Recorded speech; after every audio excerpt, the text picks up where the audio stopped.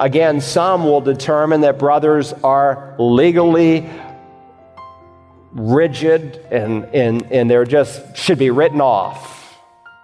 And others who exercise certain freedoms, Christians will call worldly, when they may not be worldly at all. And so we need to ask, what does the Word of God say? What are the principles that God has given us? This is Search the Scriptures, the Bible teaching ministry of Dr. Carl Broggi, Senior Pastor at Community Bible Church of Beaufort, South Carolina. We're in an ongoing study of the book of Romans, and today we move into chapter 14, a fascinating study that addresses a number of issues that Christians often debate and sometimes divide over. What is going into the realm of legalism, and what is entering the realm of license? This chapter deals with doubtful things. So let's join Dr. Broggi as he begins a message entitled Gray Areas. Take the Word of God this morning, if you will, and turn to Romans chapter 14. We come to a fascinating chapter of Scripture that opens up a host of issues that Christians often debate and sometimes divide over. The chapter deals with doubtful things, or what sometimes we refer to as gray areas, and how one understands or does not understand some of the principles that are taught in this chapter will determine how gray or how black and white you may view certain issues. Romans 14 will help us in dealing with those things that are pleasing to God. There are some things that Christians are doing today that they think they have the freedom to do, but it displeases the Lord. And so we need to understand, what are the principles that govern our behavior on those issues not addressed in Scripture? And if you want to get into a good old-fashioned red-hot discussion, a good argument, then just talk about places you can go, things that you can wear, things that you think you can do that are not addressed in Scripture, and you're going to find Christians who divide. And if the principles are not understood, we'll not grow as we should, and will not be able to disciple those whom God has entrusted to us. Now, let me run you into the context. One of my desires is that whenever I teach a book of the Bible, by the time we are finished, you'll be able to think your way through the entire book. And certainly Romans, which is the constitution of Christianity, if there's one book in the whole Bible you should know inside and out, back to front, it's the book of Romans. If you read it over and over and over again, you'll discover there are three major divisions. In chapters 1 through 8, he deals with God's righteousness revealed. The righteousness of God is the theme of Romans, and in the first 8 chapters, he manifests how it is uncovered. How is it that a righteous God can take an unrighteous, hell-bound sinner and put him in a righteous standing before him without violating his righteousness? That's what Romans 1 through 8 covers. It's the doctrinal section. 3 major doctrines are unfolded. When you come to chapter 9, you turn a corner where God's righteousness is vindicated. It's defended. It's proved. It's not a parenthesis in the book of Romans. At the end of chapter 8, he affirms that nothing can separate us from the love of Christ. And so when you open the 9th chapter, you find the sad description of Israel's unbelief and rebellion. Well, if nothing can separate us from God's love, and as Jeremiah and Deuteronomy said that God loved Israel with an everlasting love, if God made some promises to Israel that are unconditional in nature, then why does it appear that God has abandoned Israel? And Paul reminds us, no, God has not abandoned Israel. It was Israel who abandoned God. God elected Israel. God is living in rejection, but someday God will restore Israel. It's the national section of the book. Now turn back from where you are just a couple pages to the left to chapter 12 and verse 1. Notice the very first word in chapter 12, it is the word therefore. That signals you that a new section is opening. And in the 12th through the 16th chapters, we find God's righteousness applied. He takes the great doctrines, the great prophecies, the great issues of the faith, and he begins to apply it. Now, that's not to say that theology and doctrine and prophecy are not applicable all by themselves, because they are, because theology gives you a knowledge of God. Prophecy gives you something about the ways of God. Doctrine or teaching helps you to understand God's purpose, so you understand something about God's character when you study the 8 chapters, the first 8 chapters. But with that said, he takes all 11 chapters, and beginning in 12:1, he begins to unfold them in everyday life. Now, with each section, if you remember, I gave you 3 key words that summarize the section. So when you come to the practical section, chapters 12 through 16, 3 words. Over chapter 12, I hope by now you've written the word bond. That's the theme of the 12th chapter. In the first 2 verses, he speaks of our bond to God as living sacrifices. Beginning in verses 3 through 16, as it relates to the subject of spiritual gifts, he speaks of our bond to one another, bond to other believers. And then in verses 17 to 21, he deals with our bond to the world. When you come to chapter 13, you should have written over that chapter by now the word behavior. In the first 7 verses, he deals with our behavior to the government. Beginning in verse 8 through 10, he begins with our behavior to our neighbor. And then he closes the chapter, verses 11 to 14, with our behavior to ourself. Then when you come to the 14th chapter, he deals with brothers. And so you should have over chapter 14 the word brothers. He begins with brothers who are weak.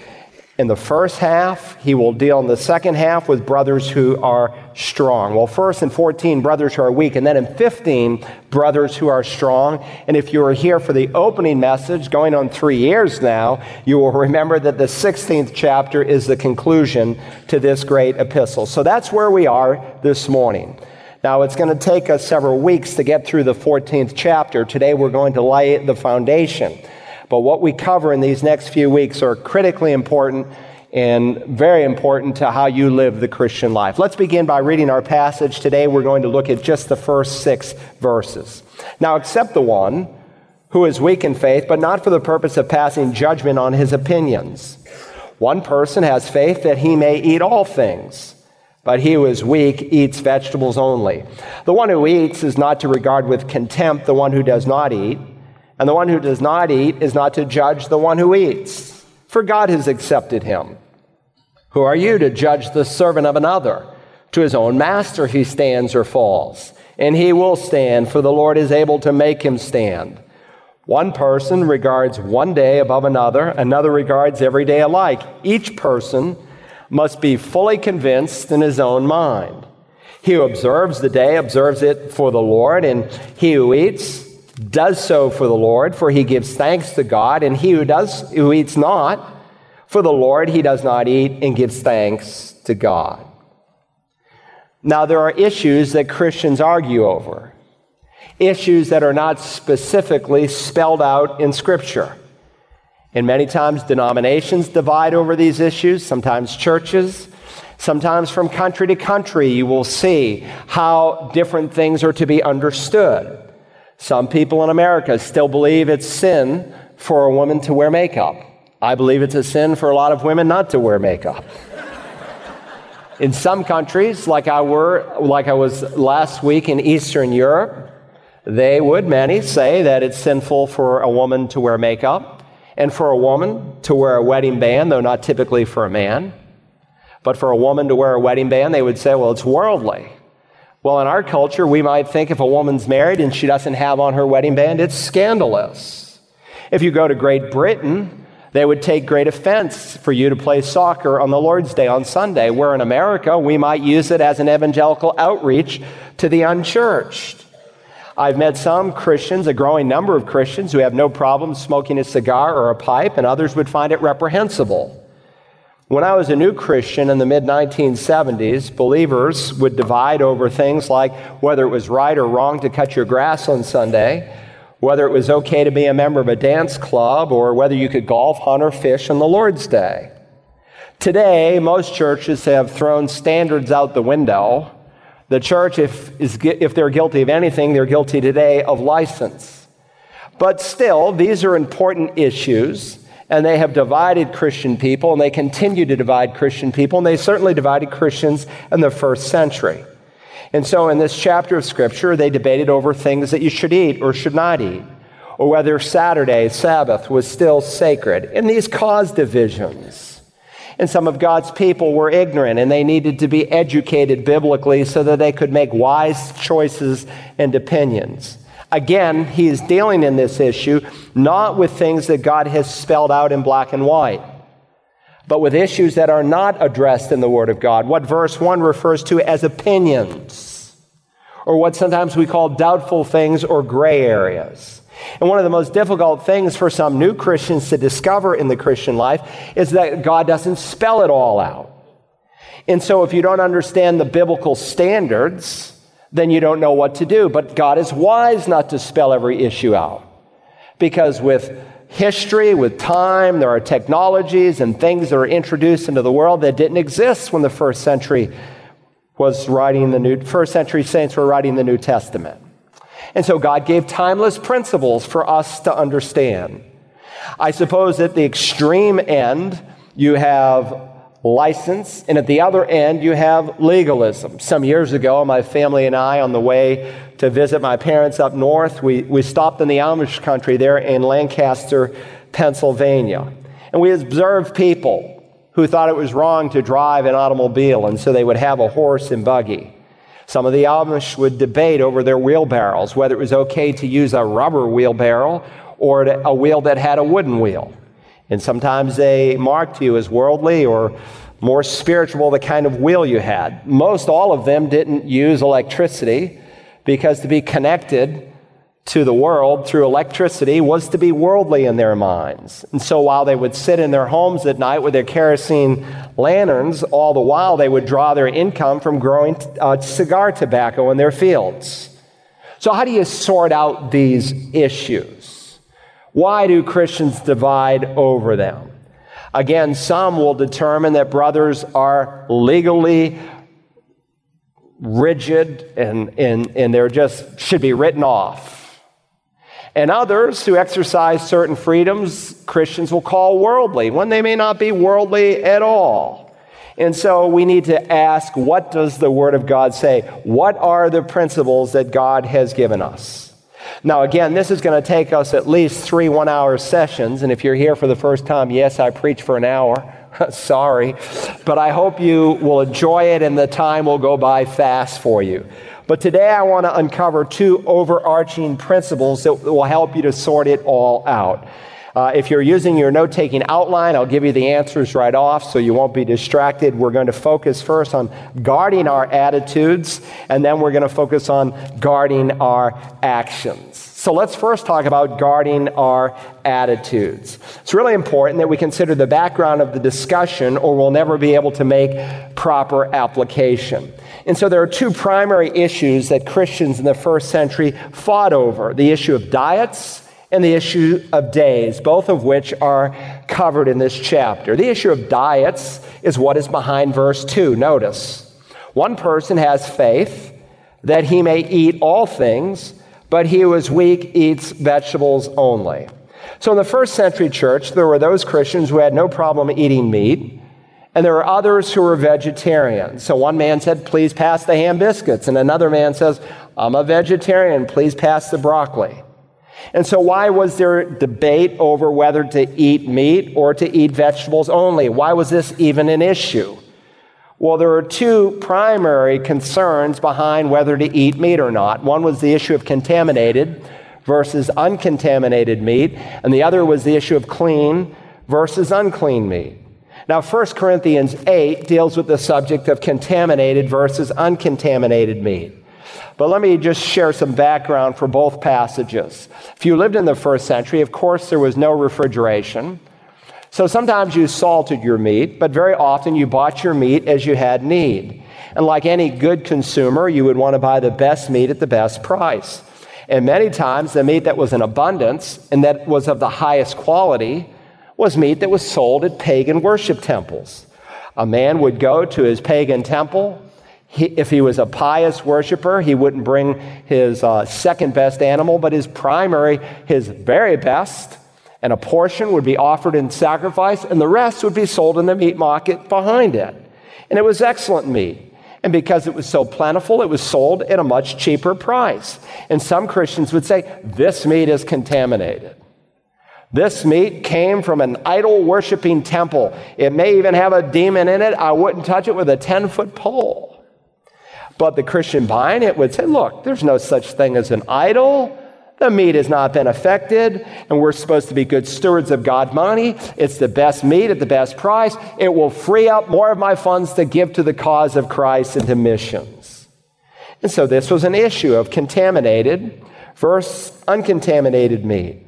But beyond that, there was the issue of clean versus unclean meats. You see, under the Old Covenant, there were certain meats that God specifically said were unclean, and that the Jewish people or proselytes, Gentiles who were converted to Judaism, were not to eat under any circumstances. You might want to write out in the margin of your Bible next to verse 14, Leviticus 11 and Deuteronomy 14. Leviticus 11, Deuteronomy 14. And so, for instance, there were certain scavengers that did not have fins or did not have scales, like shrimp and lobster and clams and oysters. Some of you are drooling over such things. God says, no, you can't eat those. There were those that did not have scales, like eels, and God said they were unclean. Unclean animals that had paws, like dogs, which they eat in the Philippines, or cats. God said, don't eat. They were considered unclean. Insects were not to be eaten. They were all considered unclean with the exception of locusts, crickets, and grasshoppers. Animals that had to chew the cud and had a divided hoof, if they did not do both, it was considered unclean. Like a pig or a camel, you did not eat it, or a rabbit. So why did God designate them as unclean? What was the thought behind it? Well, three positions have been taken in the history of the church. Seventh-day Adventists argue that God forbade these things for hygienic reasons. And of course, today they still follow the clean and unclean meat laws of the Old Testament. They would say, well, pork can be a source of trichinosis, and the rabbit, for instance, can carry tularemia, and so you shouldn't eat these things, and God was warning us not to eat them. Well, that's interesting.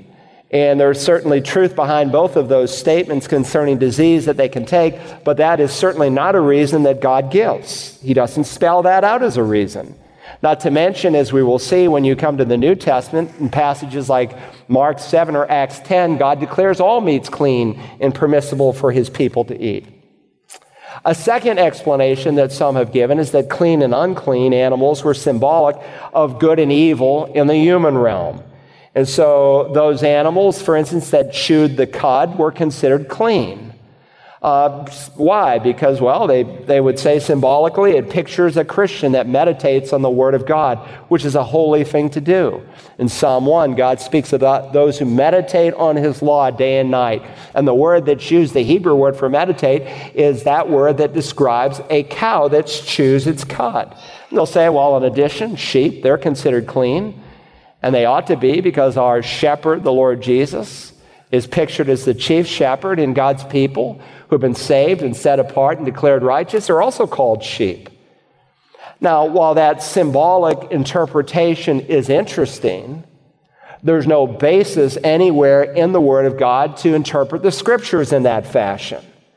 God, within the Old Testament and within the New Testament, gave us a model on how we are to understand and interpret the Scriptures. And this is important because you'll meet some people and they'll say, well, that's just your opinion. That's just your interpretation. Or they'll say, when you say, for instance, homosexuality is sinful, they'll say, well, you just literally read the Bible and you shouldn't. Well, God, when he deals with his own word, gives us a model on how to interpret it. For instance, Christ, when he looks back on an Old Testament passage, he gives us the principles by which we interpret it. The apostles, when they interface with the Old Testament, give us the principles by which we should interpret it. We call that hermeneutics, the science of interpretation. And you discover that God himself tells us that we are to grammatically, historically, in the context, interpret the Scripture. And that's the way most of us interpret most things in life. When someone sends you a letter and they say, I'm coming to your house in 3 weeks, you don't come up with some symbolic interpretation, what 3 weeks mean and what house stands for. You just take it at face value. And so it is with language. God gave it to us to understand. A third explanation as to why there were clean and unclean meats is that God had them to set aside in a special way the people of Israel. That the Jewish people were distinguished, not just by their diet, but by their dress, by their kind of material they wore, the way they dealt with their houses, their hairstyle, just a host of issues that God unfolds for us in the Old Testament. They made the Jewish people a peculiar people. It's like when you look at the Amish, you say they're odd. They're really kind of different. They're very peculiar the way they live. Well, that's what it was like to look at a Jew in the first century. They were a peculiar people. And it was that differentness that became the platform in which they spoke about the living God and Messiah who would come. But please understand, under the new covenant, God's purity is not external. The way he distinguishes the people of God today is internally, through a second birth. This is what the prophets had foretold. The prophet Ezekiel in the 36th chapter said, "Moreover, thus saith the Lord, moreover, I will give you a new heart and put a new spirit within you, and I will remove the heart of stone from your flesh and give you a heart of flesh. I will put my spirit within you and cause you to walk in my statutes, and you will be careful to observe my ordinances." Now, this was a promise, if you read it in the context, to the people of Israel. But because of their unbelief, when he came to his own received him not. But as many as received them, Jew or Gentile alike, he has given this promise. And so Hebrews 10 tells us it can be fulfilled in a Gentile today. And someday it will be fulfilled in the Jewish people. Because the Jewish people as a nation are going to believe that Jesus is Lord. Jeremiah 31, in describing this new covenant, said, "They will not teach again each man his neighbor and each man his brother, saying, 'Know the Lord.' For they will all know me, from the least of them to the greatest of them, declares the Lord." And how is this possible? He tells us, "Because or for I will forgive their iniquity, and their sin I will remember no more." That's why he could say of John the Baptist, "There was never a man greater than John born of a woman. But he who is least in the kingdom is greater than John." Why? Because John died before the fulfillment of the new covenant. It was not until Jesus in time and space secured our forgiveness, something that the blood of bulls and goats could never do, and ascended onto high. And just as the Father promised, he sent God the Holy Spirit to come and live in us. And so the way God distinguishes his people today is not externally, but internally. And Jesus was underscoring this in Mark chapter 7. When he said to the Pharisees, "Are you so lacking in understanding also? Do you not understand that whatever goes into the man from outside does not defile him? Because it does not go into his heart, but into his stomach, and is eliminated? Thus, he declared all foods clean." Christ in you is the hope of glory. He is our distinguishing mark. So this is the background behind the 14th chapter. Some thought, "I'm afraid that most of the meat in our day is contaminated. It's not kosher. It's been demonized. And so I'm not going to have anything to do with it. I'm only going to eat vegetables." But other Christians said, "No, the Lord Jesus himself, he declared all meats clean. I love a good steak. I love a good pork chop. And the best meat prices are down there at Pagan's Meat Market, and good stewardship would warrant that that's where I buy my food." So this is the discussion behind the statement here in verse 2. Look at your Bible. "One person has faith that he may eat all things, but he who is weak eats vegetables only." So you have this brother with pork and shrimp on a skewer. And his fellow Jewish brother comes to his home. He's grown up under the Old Testament law, and he has real trouble with this. And the Gentile brother, who's been saved out of an idol-worshiping background, he too has trouble because he despises anything associated with a pagan temple where this product was bought. And so Jews and some Gentiles looked with a deep sense of contempt towards these brothers who exercise this freedom. And they said, in essence, "How could you?" And the believer eating his pork and shrimp skewer would say, "I can eat because I'm free to eat in Christ." And so this is the first situation. It was an issue of diet. And so we have to ask the question, how are these brothers to respond to one another? Well, the answer is found back in verse 1. Look at it again. "Now accept the one who is weak in faith, but not for the purpose of passing judgment on his opinion." Major question. Who is the Apostle Paul addressing? He's addressing the strong. He's addressing the meat eaters. He's addressing those people who purchased meat at Pagan's Meat Market, who felt like they had the freedom to eat pork or anything else they wanted to eat. And he's saying to them, look, you meat eaters, remember, not everyone feels the same way you feel. Not everyone in their conscience has the same liberty you have. So don't sit down next to them and talk about how good the pork chops were last night. Just keep your mouth shut. And so here in verse 1, he's addressing the strong about the weak. By the way, which camp was the Apostle Paul in? Was he strong or was he weak?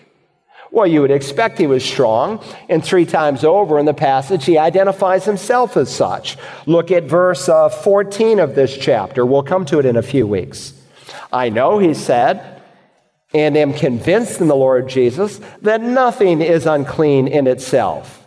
But to him who thinks anything to be unclean, to him it is unclean.